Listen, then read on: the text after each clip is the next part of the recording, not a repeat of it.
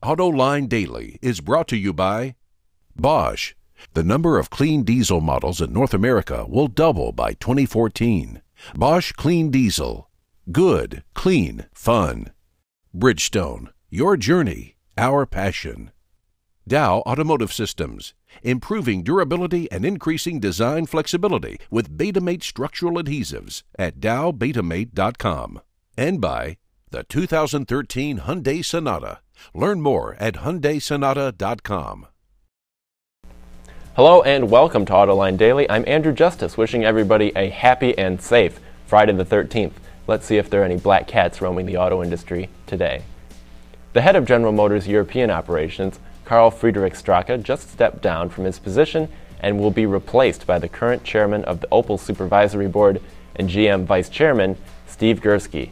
Stracke will take on a different role at the company and report to CEO Dan Akerson. Bloomberg reports GM leadership was unhappy with the turnaround effort by Stracke, even though he only started his position at the beginning of the year. Since 1999, GM has lost over $16 billion in Europe. And speaking of struggling automakers in Europe, Mitsubishi just sold its Nedcar plant in the Netherlands to bus maker VDL Group for €1. Yep, you heard me correctly, €1. According to Reuters, the automaker agreed to such an outrageously low sales price since VDL won't lay off any of the 1,500 employees. Mitsubishi expects to lose over $350 million on the deal. The plant, which builds the Colt subcompact and the Outlander, has a capacity of 200,000 units but was only building 50,000 cars a year. The company says it will now focus on expanding production in emerging markets. We've got the numbers to share on the upcoming Ford Focus ST. Not long ago, the company released pricing and horsepower figures. Today, it's fuel economy. As a refresher, this high-powered hatch delivers 252 ponies and 270 pound-feet of torque from a 2-liter EcoBoost engine. On the consumption front, it should deliver 23 miles per gallon in the city and 32 on the highway, averaging 26 in mixed driving. That trumps its chief rivals, including the Volkswagen GTI and Mazda Speed 3.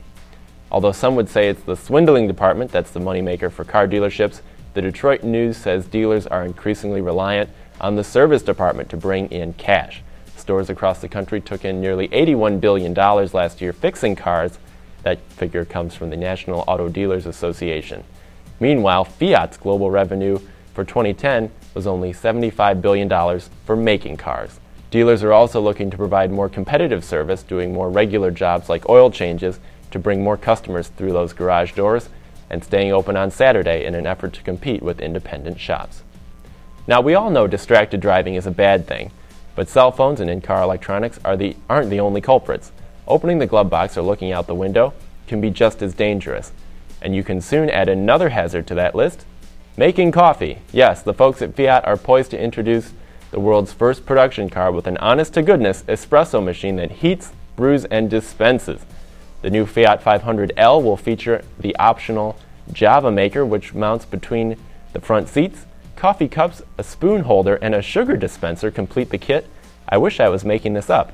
Fiat's Coffee Experience is expected to cost about €250 or about $300, and this has lawsuit written all over it. Someone call Ralph Nader, please, because this sounds unsafe at any speed. Well, it's Friday, and that means one thing: a preview of this week's episode of AutoLine is coming your way. For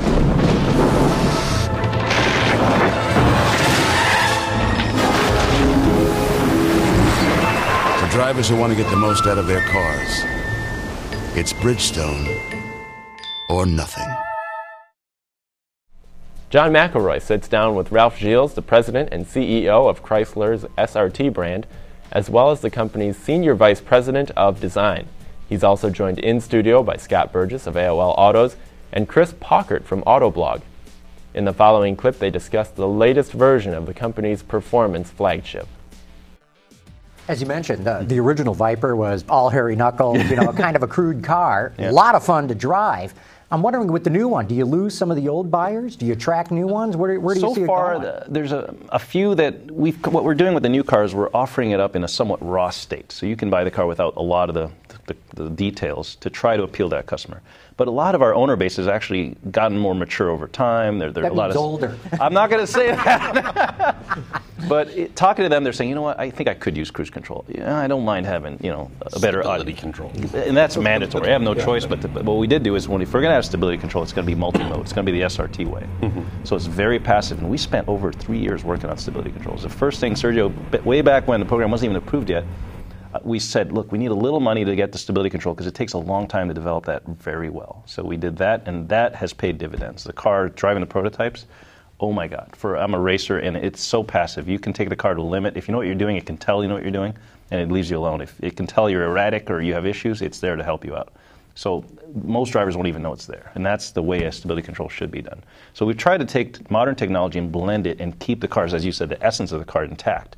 And as people discover it, they'll be like, how did they do it? And that's, even myself, I'm kissing my engineers. How did you do that? How did you keep the visceral side and add the technology all in one car? It's just, and that's how you make legend cars. Yeah. So does that open it up to more buyers? I think so. Now, you guys have been selling, what, about 2,000 a year? Do you think it's... No, on average, over the years, 1,600 a year. 1,600, okay. Yeah. Where peak year, if we've been over 2,000 on peak years, back in 2003 when we launched it. I think we can go either way. The business case is very good in the mid-thousands, I'll put it that way, 1,500-ish area.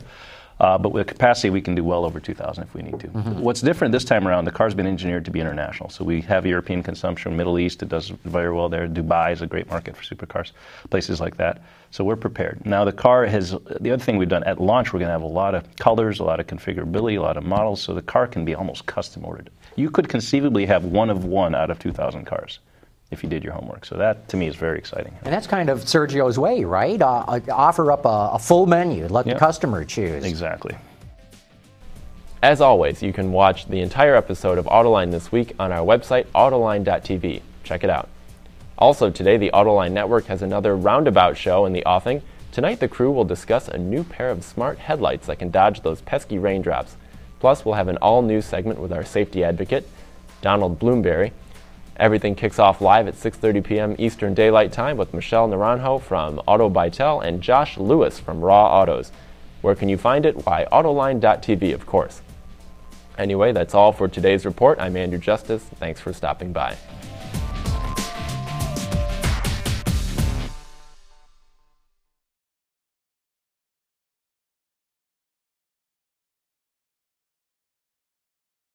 Wards is the industry leader for news, data, and analysis. That's why companies across the globe subscribe to our premium service, maybe even your own. Log in for subscriber access now. Check your company's intranet for details and rely on wardsauto.com to keep you informed.